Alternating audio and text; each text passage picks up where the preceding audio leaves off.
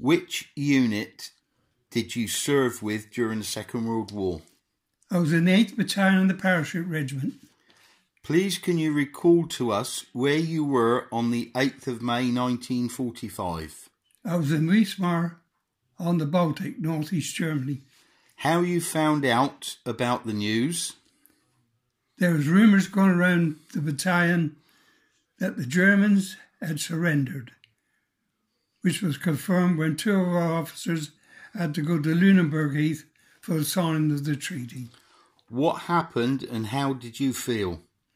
There was a lot of cheering and we felt elated. Why is it so important to you that the future generations continue to remember and commemorate these events?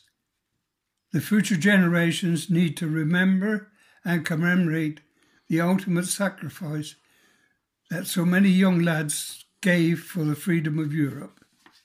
If there was just one thing, lesson or a bit of advice you could pass on to the future generations from your own experience, what would it be?